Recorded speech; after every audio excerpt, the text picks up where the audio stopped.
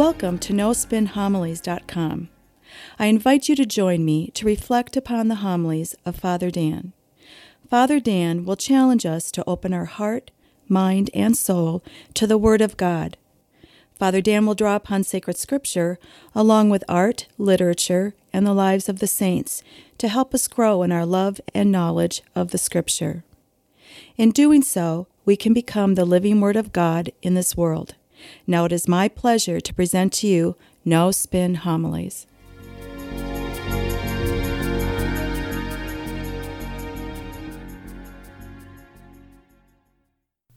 I have said many times before, baptism is the second greatest event in our life. Because when we are baptized, Jesus comes and He's present at our baptism, and He joins His life with our life. And in doing so, from that moment forward, we share a life with Jesus Christ and will never be separated ever again. For all of eternity, we will share a life with Christ. And that gives us the promise of immortality to come, the promise of salvation. Now, you may ask yourself, well, if that's the second greatest event in our life, what is the greatest event? When we see the beatific vision, when we come face to face with Jesus Christ in heaven, then we know we've made it. Now we know we are going to be with God and all the saints and the angels for all of eternity. That truly will be the greatest event in our life. Now, the scripture readings talk to us about that, the resurrection, salvation. Turn to the first reading. Here we have the reading from 2 Maccabees. Now, in this story for this weekend, it's the foreshadowing of our doctrine of the resurrection. Now, this story is based upon a time in which the Jews are being persecuted by Antiochus. He's a Syrian ruler of Palestine, and he's trying to impose Greek culture and religion upon all the people in Palestine, which is present-day Israel, especially the Jews. In this case, in the first reading, he's forcing the people all to eat pork. Now we know the Jewish people do not eat pork because they see the pig as an unclean animal. And so we have this family, the mother and her 7 sons.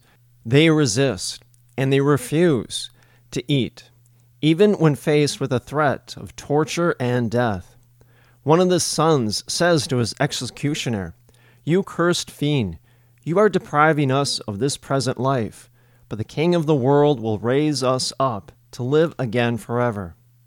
And then another brother says, when his execution was near, "It is my choice to die as the hands of men, with the hope of God He gives us being raised up by Him." Notice the confidence in their words about the resurrection.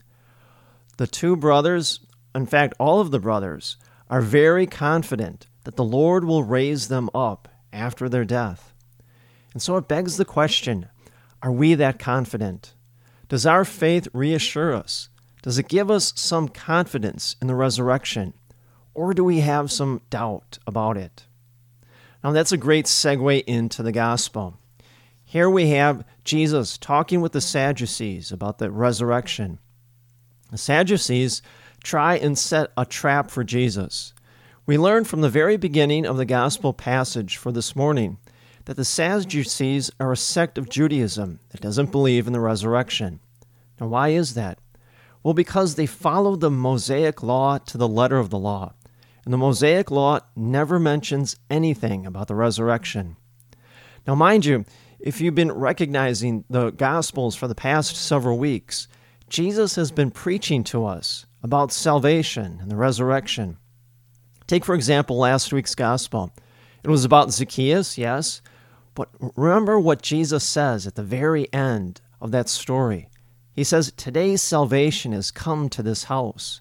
Well, He's not referring to the physical structure of our house that we live in. Instead, He's referring to the house of our soul.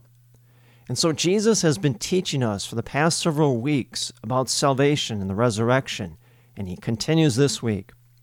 Now, since these Sadducees don't believe in the doctrine of the resurrection, they set a trap for Jesus to embarrass Him and to refute that His teaching on the resurrection is ridiculous.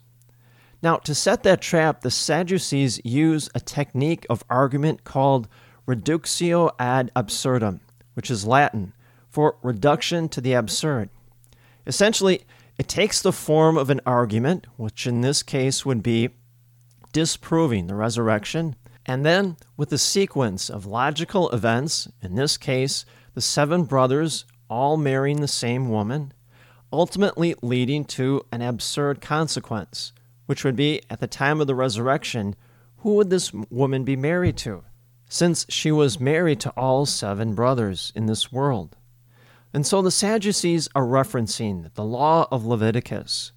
Now, this law obligates a brother that he has to marry his brother's wife in the event that that brother died, and they didn't have any children. The assumption is if they did have children, the kids would then care for their mother. But if not, the brother would then have to care for and marry his brother's wife. And essentially, it was a social safety net. Someone must care for the widow, either her children or the brother that marries her. Now, Jesus' answer is one in which he's teaching us about how to understand the resurrection ourselves. Does Jesus concede anything in the argument? Absolutely not. Instead, he corrects their way of thinking about the resurrection. Now, what's the Sadducees' real understanding of the resurrection? They believe the resurrection essentially is a return to this ordinary world that we know here and now. We would refer to it in our day and age as a reincarnation. Essentially, you die, and then you reincarnate as another person in the same world. Notice Jesus' response. The children of this age marry and remarry, but those who are deemed worthy to attain to the coming age and to the resurrection of the dead neither marry or are given in marriage. Now, why does Jesus respond this way? Well, one of the important tenets about marriage is the propagation of children. And it's very specific in the ritual of marriage. In this ceremony, the church asks a direct question to the married couple. Will you accept children lovingly from God and bring them up according to the law of Jesus and the church? Well, the propagation of children is primarily based upon our own mortality. We have to come to the fact that all of us, at some point in time in our life, will die. Our bodies are not made for eternity. And so, we need children to carry on the human race. If we stopped having children now, the human race would end within a matter of just a few years, or maybe a decade or so. And so we need children to carry on the human race, generation after generation. More to it, we need children to carry on our church into the future. Therefore, the propagation of children is based upon our own mortality. That's why Jesus says, the resurrection of the dead neither marries or is given in marriage. Marriage after resurrection isn't necessary because we don't need to carry on the next generation in heaven or repopulate heaven. Instead, the resurrection is not burdened with mortality, but rather is filled with immortality to come. See, this is a great reminder of the resurrection for us all. It's at the heart and the center of our faith and our teachings of our church. And how appropriate now during this time of season in which we celebrate All Saints' Day, All Souls' Day, and our memorial masses in which we honor our beloved dead. We attest to the fact that Jesus clearly died. We see that. It's attested to by all 4 gospel writers. They tell us that Jesus died at the hands of his enemies, similar to the story in the first reading from 2 Maccabees. But we also know that Jesus rose from the dead. And so Jesus, we could say, embodies that physicality of the resurrection. We know for a fact the post-resurrection stories in the gospel about Jesus is one in which the apostles, they see Jesus, they hear him, they touch his wounds, and they see him eat food. Jesus' resurrection isn't a return or reincarnation into this world. His resurrection is one in which he transcends time and space. That's why he's able to pass through locked doors and appear to his apostles. But mind you, Jesus is not a ghost. He's absolutely real. See, Paul talks about this in his letters. He writes about when we are risen from the dead, we are given spiritual bodies like Jesus. That's why at every Mass on the weekend, we recite the Nicene Creed. And at the very end of the Creed, we say, we look for the resurrection of the dead and the life of the world to come. You see, we recite that because we believe in the resurrection. It's at the core of our beliefs. Jesus died and rose from the dead for us. Paul puts it best in 1 Corinthians 15:14. He says, if Jesus had not risen from the dead, our faith is in vain. And that is so true.